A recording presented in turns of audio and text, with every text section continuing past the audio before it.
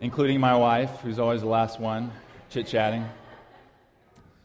My name is John Yeager, and my wife and I, Brittany, were a part of this church for 3 years before we moved to New Haven, Connecticut, where I work with an organization called Christian Union that you could say simply is discipling students on Yale's campus, training them, helping them see how their faith bleeds into all aspects of life and their leadership and whatever vocation God calls them into. So it's been a joy to be there, but it's been a joy to be a part of this church and have it a part of our history and to always come back and to see you guys. So it's my joy to be here this morning. So let me pray, and then we can jump in. Father in heaven, thank you so much for who you are and what you create. Lord, you are a good God who creates good things. And you have clearly created this community of people. But God, we confess, we struggle. Lord, the weak beats us up, and our faith is weak. God, we are weak. And we need you, O Lord, to rise up our faith from just crawling in the dust. And so we pray now by the power of your Spirit that you would grant us more faith, eyes to see, ears to hear your glory in the face of Jesus Christ. We love you and we trust you. In Jesus' name, amen. So many of you saw us welcome our daughter into this world, Ellie, about 2.5 years ago. And it was soon after her birth, about 3 or 4 months, that we moved to New Haven. And if you're a parent in this room, you probably remember your first trip to the ER for your child, right? Those things always stick with you. And we will definitely not forget our first trip with Ellie because it was 2 trips within a span of about 2 months, kind of back-to-back ER trips for Ellie. And they're both for the same reason. She ended up having a seizure due to a high fever, basically a dramatic kind of explosion of her fever in her body in which her body could not handle it and therefore went into a seizure. And this happened twice. And you can only imagine, with the first go-around with it, how freaked out Brittany and I were. We had no sign of this coming about. We had no clue what was happening when it was happening. She, all of a sudden, within 5 minutes, said she was not feeling good, and then boom, eyes rolled back, stiffness, sporadicness, out. We laid her on the ground, not knowing what to really do, and I distinctly remember sitting there, laying on the floor with her, putting my hand on her back just to make sure her lungs were still moving, because you couldn't tell. One of the aspects of a seizure that we didn't know anything about was that even the lungs are seizing, and so they're stiff, and they're constricted, and they're, in a way, restricting the airflow that your lungs normally create throughout your whole body.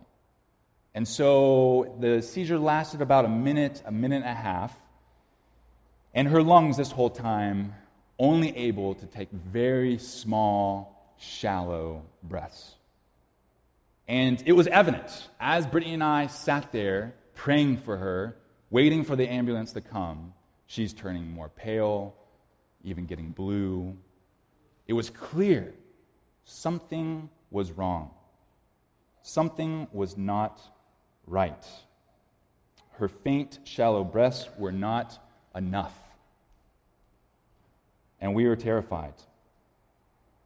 In a way, the biblical narrative, the story throughout Scripture, is saying that this very world that we live in, our very lives that we operate, in a way are like Ellie's seizures with her lungs.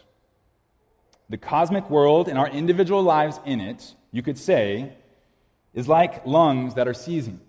We have breath, right? We're all getting along. We woke up this morning. But yet at the same time, this world and our lives in it only create an opportunity for very shallow short breaths, nothing very big and life-giving, but very much restricting the life-giving breath that we need in this world. Lungs that are caught in a great tension, you could say, is what the scriptures are saying about our world and our lives in it. So the world, again, can only operate on short and shallow breaths. And for those watching on, like Brittany and I in Ellie's situation, right, it's evident, it's clear that something's not right. This is not our daughter. And in that first moment, there were times where we thought this could be it, and we were saying goodbye to her. And thankfully, she's okay, and after the second one, it was repeated, but we don't think, and the doctors don't think this will plague her life. But we clearly saw something was wrong. But when you're in the world, you don't always know that there's something wrong. Like Ellie in her situation. She clearly did not know what was going on. In a way, paralyzed by the situation. And so, all of us in this world, in our lives, very much become paralyzed by the situation. And at best, we get used to it, and we normalize the way the world is, and we recognize it, but we don't know what to quite do with it. Or maybe at worst, we start to think, well, maybe if we run far away from the marks of danger and death itself and kind of just protect ourselves as much as possible, maybe this slice of the world, we can create a moment in time in which this is just no longer the case. And this is what the Bible calls as the powerful and deceptive reign of sin and death over this world. That begins at the fall in Genesis 3 and then colors the whole context of the rest of the story of Scripture until the end. And so we see in Genesis 3, the fall, we see Adam and Eve taking and eating, right, from the tree. And in this taking and eating, what ultimately is going on is rebellion, but bigger than that is an abdication, a giving up of their role, of their purpose, to reflect God to the rest of creation, giving it up, and therefore coming under another reign, therefore being formed and shaped by another sin. And we, throughout the story, see, and as we'll see today, we also take and eat. We also abdicate. We also give up all that we were created for and are stuck in this cosmic mess with the rest of the world and are shaped by it. So this is the sermon that Matt Cruz and Matt Moran give me to preach. I give them my thanks. No, it is a tough thing to come to grasp, but yet, as we hopefully will see, the Christian story, the truth of Christianity, points to something way greater than our current situation. But we got to know our current situation. So this is what we're going to do today. Matt already read the passage, so I won't go back through it in Genesis 3, but we clearly see in Genesis 3, Adam and Eve taking and eating. And this taking and eating is clearly rebellion. That's obvious. But why is it rebellious? What was their motive behind it? It's interesting because Satan, in that depiction of the serpent in Genesis 3, kind of tempts them with the language of, you'll become like God, which really is not the heart of their rebellion. Because if you remember, the important narrative of Genesis 1 and 2, God creates mankind to be in his image, to be like him, to represent him to the rest of the created order that was good, to reflect him. This was humanity's vocation and purpose and calling and great dignity in all creation. They were to steward it, to work it, to keep it, to fill it, to have dominion over it, to rule over it on behalf of the Creator. And this is what's called the image of God in mankind. And so, this is what their calling was. And like serving underneath a creator, you could say they had relative lordship. You could say humanity was called to be the kings and queens of all creation, under the Creator God, reflecting all that He was. Great dignity. And this command not to eat of the tree, you could say is similar. Imagine with me, if you're going to the Boston Museum of Science with your kids, and if you don't have kids, with your nephew and nieces, or if you don't have those, with my daughter. And you're going to the Boston Museum of Science, and everyone's excited. The kids are excited about the museum, and you're excited about wearing them out so they take a good nap. And you're going there, and you get there, but you still have to cross this extremely busy street before you get to the Boston Museum of Science. You see it, it's right across the street. You're happy, you're excited, but you still got to cross that busy street. And you tell the kids, stop. Don't cross that street right here or right now. Let's walk down to the intersection where the crosswalk is, and let's wait until the blinking light comes on. You can walk. And the traffic is stopped, and we walk over into the enjoyment of all the goodness that the Boston Museum of Science is for children and some adults. So it's that manner of God telling mankind, all this is good and beautiful, and I want you to enjoy all of it. But yet, there is a rhythm, there is an order to it that is good. And mankind operating in that order, reflecting God's good intentions for all creation, is good. And to stop, and to walk in His ways, and to cross the road when it is the right time is good. And we see the opposite going on here. We see Adam and Eve taking and eating with their own sovereign desires in mind. You could say their desires and their own image in themselves becomes the primary, supreme, ultimate thing that they grasp. And God and His likeness and His glory and His goodness is just pulled back to the background. Adam and Eve's and their desires to the foreground. God and His desires to the background. They are, in a way, becoming their own Lord without being under the Creator God. They are delighting in themselves rather than delighting in God. In a way, it's very similar to the slogan of Burger King, right? Have it your way. Very simple, makes sense for a burger place.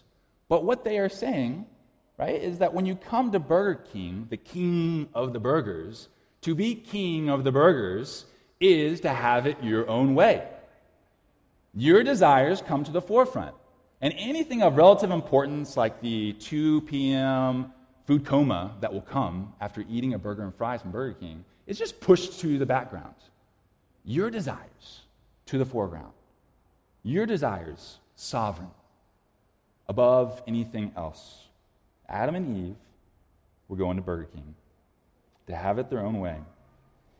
They listened to the serpent, choosing to grasp after becoming like God in their own way, rather than living and working and enjoying God and His good creation. And ironically, we see, and we're going to see very quickly, that this taking and eating is ironically giving up their lordship, their role to be stewards of all that God created. They think they're grasping, they're becoming sovereign, autonomous figures in this world. They think they're grasping after what is ultimately good for them. But ironically, they're submitting now. They're being subjected to another, a created thing, and not God. They take, they eat, and they abdicate. Another reigns over them. And now they'll be formed and shaped by another and not by all that God is. This is the significant implication of their taking and eating. Their taking and eating results in the reign of sin. And death was the necessary end of this. If you think about it, they are turning from the living God, the source of all life, and worshiping and delighting themselves in something else that is not the source of all life. And so, like Ellie's lungs in her seizure, the necessary airflow, oxygen levels needed for life to thrive in all of God's purposes is cut off. And it's just short and shallow breaths that with time will only end in death. Sin's reign creates a cosmic mess, a massive mess that goes way beyond Adam and Eve's particular situation. We see this so quickly in the story of Genesis. Just in the very next chapter, we have Adam and Eve's two sons, Cain and Abel, come onto the scene.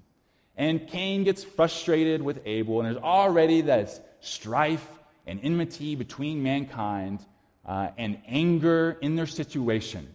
So already you see some of the downward spiral that Adam and Eve taking and eating is already bleeding into the rest of creation. And then we see this situation where God confronts Cain and says, Cain, sin is crouching at your door. Its desire is for you. You must rule over it. There's that language once again that we saw in Genesis 1. Mankind must operate in their role, reflecting all that God is by stewarding creation. And here in Cain's situation, with the presence of evil there and sin there, he's got to rule over it. That's his calling. That's his vocation in the image of God. What do we see happen? In the very next verse, Cain pursues his brother Abel and kills him. I don't quite think he ruled over sin in that moment. It was a bloody failure. And already, think about this. Cain and Abel, Adam and Eve's sons, murder in the family already. Chapter 4. Here we go. Not looking good. And right after that, in chapter 6, before the flood scene, we see God looking out at creation and saying this: the Lord saw the wickedness of man was great in the earth, and that every intention of his thoughts and hearts was only evil continually. Now the earth was corrupt in God's sight. Listen to the wording here. And the earth was filled with violence. And God saw the earth, and behold, it was corrupt. Do you hear the echoes from Genesis 1? Genesis 1, God saw the earth, and it was good. And it was good, and good, and good, and good. He called mankind to fill and subdue the earth, steward it. And here now, Genesis chapter 6, just 3 chapters after the fall, we see God looking at the earth, and behold, it is corrupt. And it is filled, not with his goodness, not with mankind representing him, but with violence. Things have taken a turn for the worse. And Adam and Eve's taking and eating has bled through their sons and bled through the whole cosmic world, where God now looks down on it, and it is not good.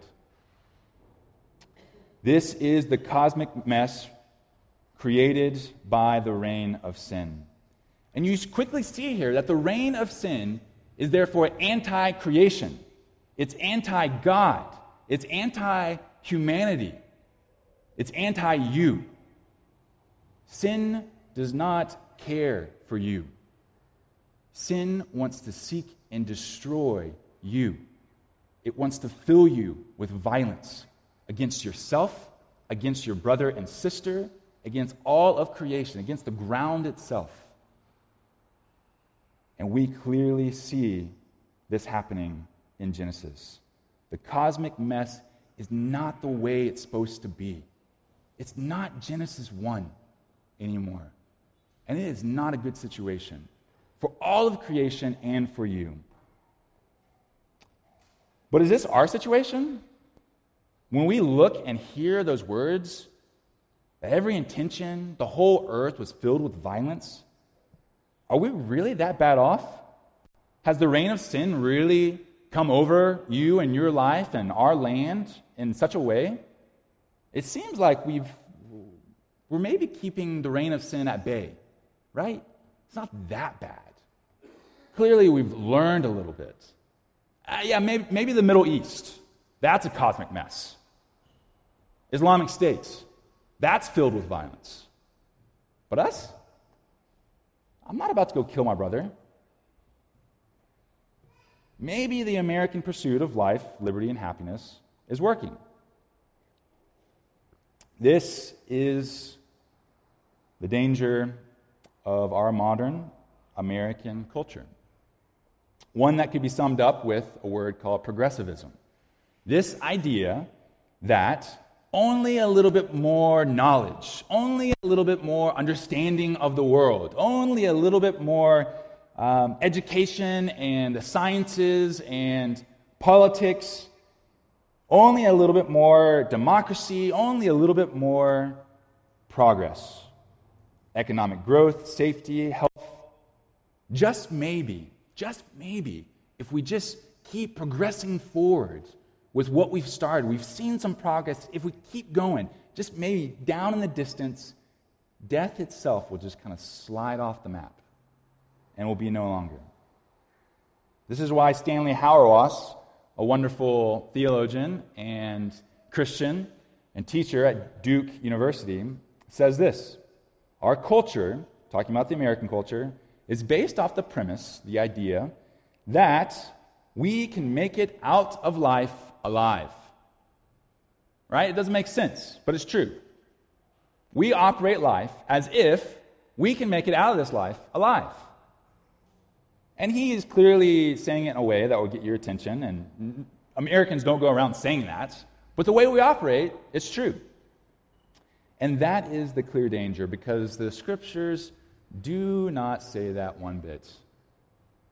The Scriptures say something quite different.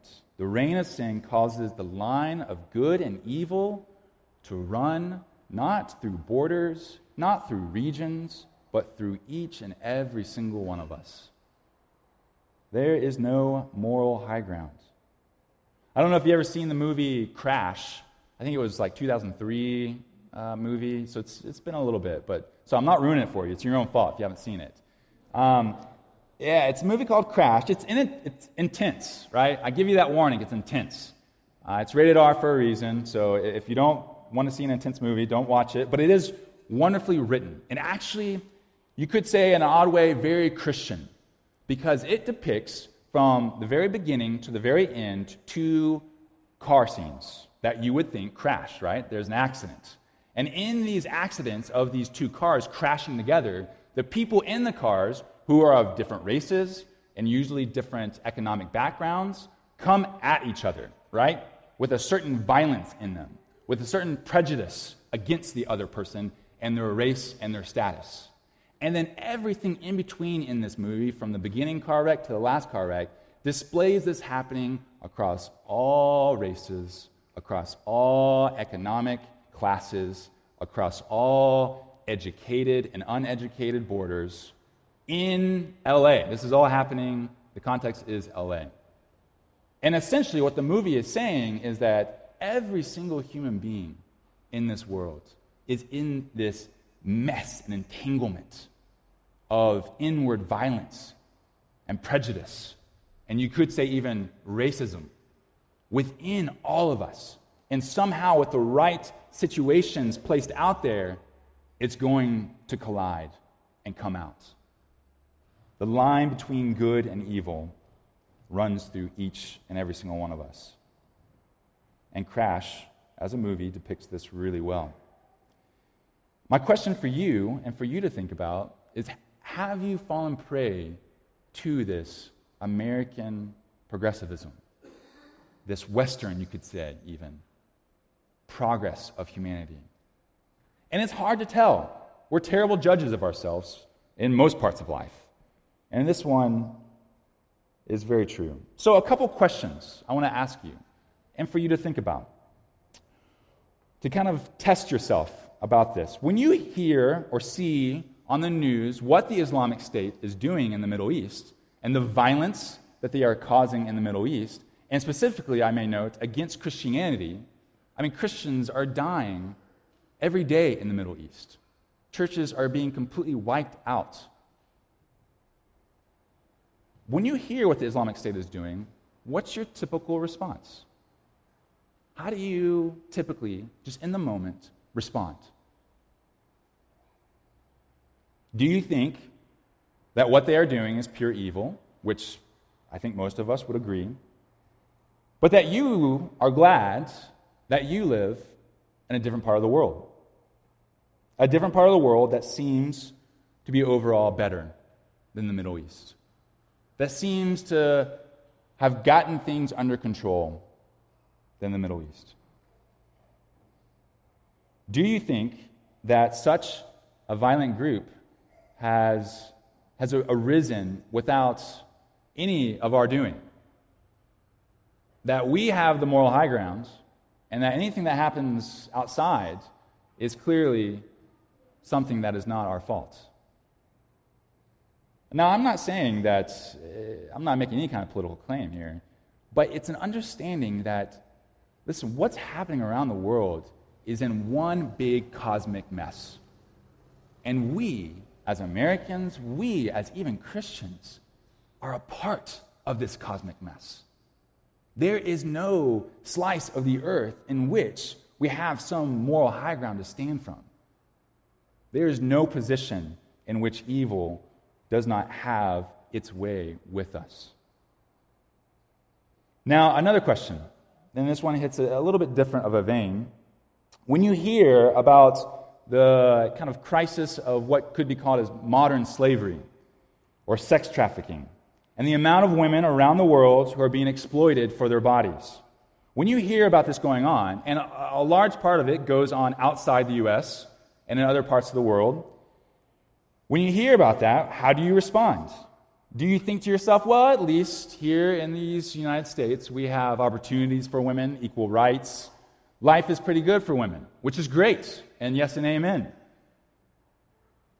But do you not think about how our pornographic industry in these United States is the thing that fuels the flame for such exploitation happening across the world?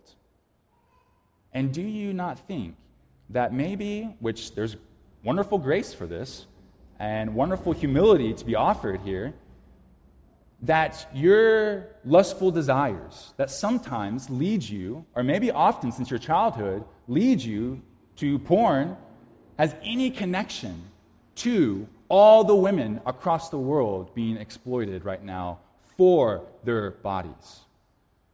It's deeply connected. And it's only the trick of sin and the deception of sin to think that your sin is just your sin and has no dealings with the rest of the world. The scripture narrative says something quite different. We all take and eat. We all have abdicated, have given up our role to reflect who God is to the rest of this world. And we are all stuck in this cosmic mess. And this cosmic mess shapes us. It has its way with us. It forms us. So that's not too hope-filled. So is there any hope, right? Well, of course, there's Jesus, whom we always point to. But why? Why do we point to Jesus as our hope? Why can he do anything about this cosmic mess and this reign of sin over all creation? That is why Matt read from Luke, and I want to very shortly and quickly read a couple verses from, again, the Gospel of Luke, in which Jesus has been brought up, has been baptized, whom God from heaven speaks in that moment of his baptism. And what does he say? He says, this is pleasing. This is good. He's looking down once again, like creation, and declaring, this is good. And as Jesus steps out from his baptism, he's sent into the wilderness, which marks Israel's journey as well, but also his temptation that Satan himself gives Jesus has a lot of connotations with the fall in Genesis 3. Listen to this. And the devil took him up and showed him all the kingdoms of the world in a moment of time, and said to Jesus, "To you, Jesus, I will give all this authority and their glory, for it has been delivered to me." This is Satan talking. "It has been delivered over to me. Their authority and their glory is mine, and I give it to whom I will." And I'm willing to give it to you, Jesus. How can Satan say such a thing? We've given it to him. That's the story of the fall. We've said, yep, we'll listen to you. And we'll drop our role as image bearers of God to steward all creation. We'll hand it over to you. And he says, Satan to Jesus, "I'll give it to you. If you then will worship me, it will be all yours." Well, if Jesus wants some authority, then he'll take it, right? It's a little logical. If he wants it, he can have it. He's just got to change his worship. And does Jesus take and eat? Does he say, yes, my desire above anything else, I'll take and I'll eat of this offer? No, he doesn't, right? He says, "It is written, you shall worship the Lord your God, and him only shall you serve." And the rest of the gospel narrative is what? Jesus taking the long road of obedience, the long road of suffering, by denying this offer, by denying to take and to eat for his own desire. He takes the long road of suffering that ends on the cross, where cosmic evil in all of its forms is crashing down upon him. And he does not abdicate at any point. He does not give up being the Son of God. He does not give up being what is now the invisible image of God. Because all of us have given up. But Christ himself becomes the image of the invisible God. We now have on display what humanity was always meant to be. We have now on display what God's intention was for humanity in creation. Not to take some silly, short-sighted embrace of some relative authority and rule and glory. Not to have some little pleasure that would last for a lifetime. Something much greater. And because of the reign of sin, this denial from Jesus leads his life into great oppression and suffering and ultimately death. And yet, he still does not hand it over, so to speak, abdicate. But he suffers and he dies. And in that moment, death itself, sin and its reign is broken. Because he did not hand it over. He did not take and eat. And this is exactly why his resurrection is now the only slice of all creation that has been made right. And that is why it's our hope. We only have one piece of creation that's been made perfectly right. And that's the resurrected Lord Jesus Christ. And that is why we look to him. Because he, in his death and in his resurrection, now calls all of us to take and eat of him. To take and eat of his life, to take and eat of his death, to take and eat of his resurrection. And that is why there is great hope. Because through Christ and what he accomplished, now there is the hope of new creation. That through his resurrected life, all things are going to be made new for those who are taking and eating of him, are embracing his life. And in embracing him, in taking and eating of him and his life, death, and resurrection, we start to see that new life happen now. We get to have these moments in which the living God, through the work of the Spirit, works in us, changing now our desires, transforming us. As Paul would say, one degree of glory to the next. And so this is why every single Sunday we serve communion. This is why we come every single Sunday, and you get out of your chairs, and you walk down here, and you take and eat and drink, and remember and celebrate and renew your faith in Christ, in all that He accomplished, in His life breaking this cosmic reign that certainly is over your life. But yet, Sunday after Sunday after Sunday, and all the other rhythms that the church does, and the community itself comes together and says, yeah, our hope, our life, seizure-free, if you will, is in Christ and in Christ alone. And we choose now, today, to take and eat of Him and not sin and not what this world and its reign has to offer. So, I ask you, as you come and as you take and eat today, get excited and ask through this meal that God would increase your faith, that God, through this meal and through the other people around you, would remind you once again that the resurrected Lord Jesus Christ is the one who's going to make all things new, and is the one who is working now in your life and in this church and in this city and on this plot of land that we find ourselves. Take and eat of Him. Renew your faith in Him. I want to close by praying a prayer of Dietrich Bonhoeffer. So pray with me. Lord Jesus, come yourself and dwell with us. Be human as we are, and overcome what overwhelms us. Come into the midst of my evil. Come close to my unfaithfulness. Share my sin, which I hate and which I cannot leave. Be my brother, thou holy God.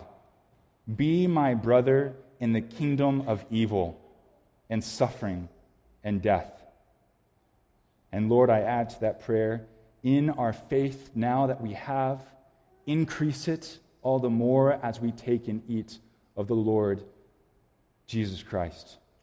Transform us all the more, we pray, Lord.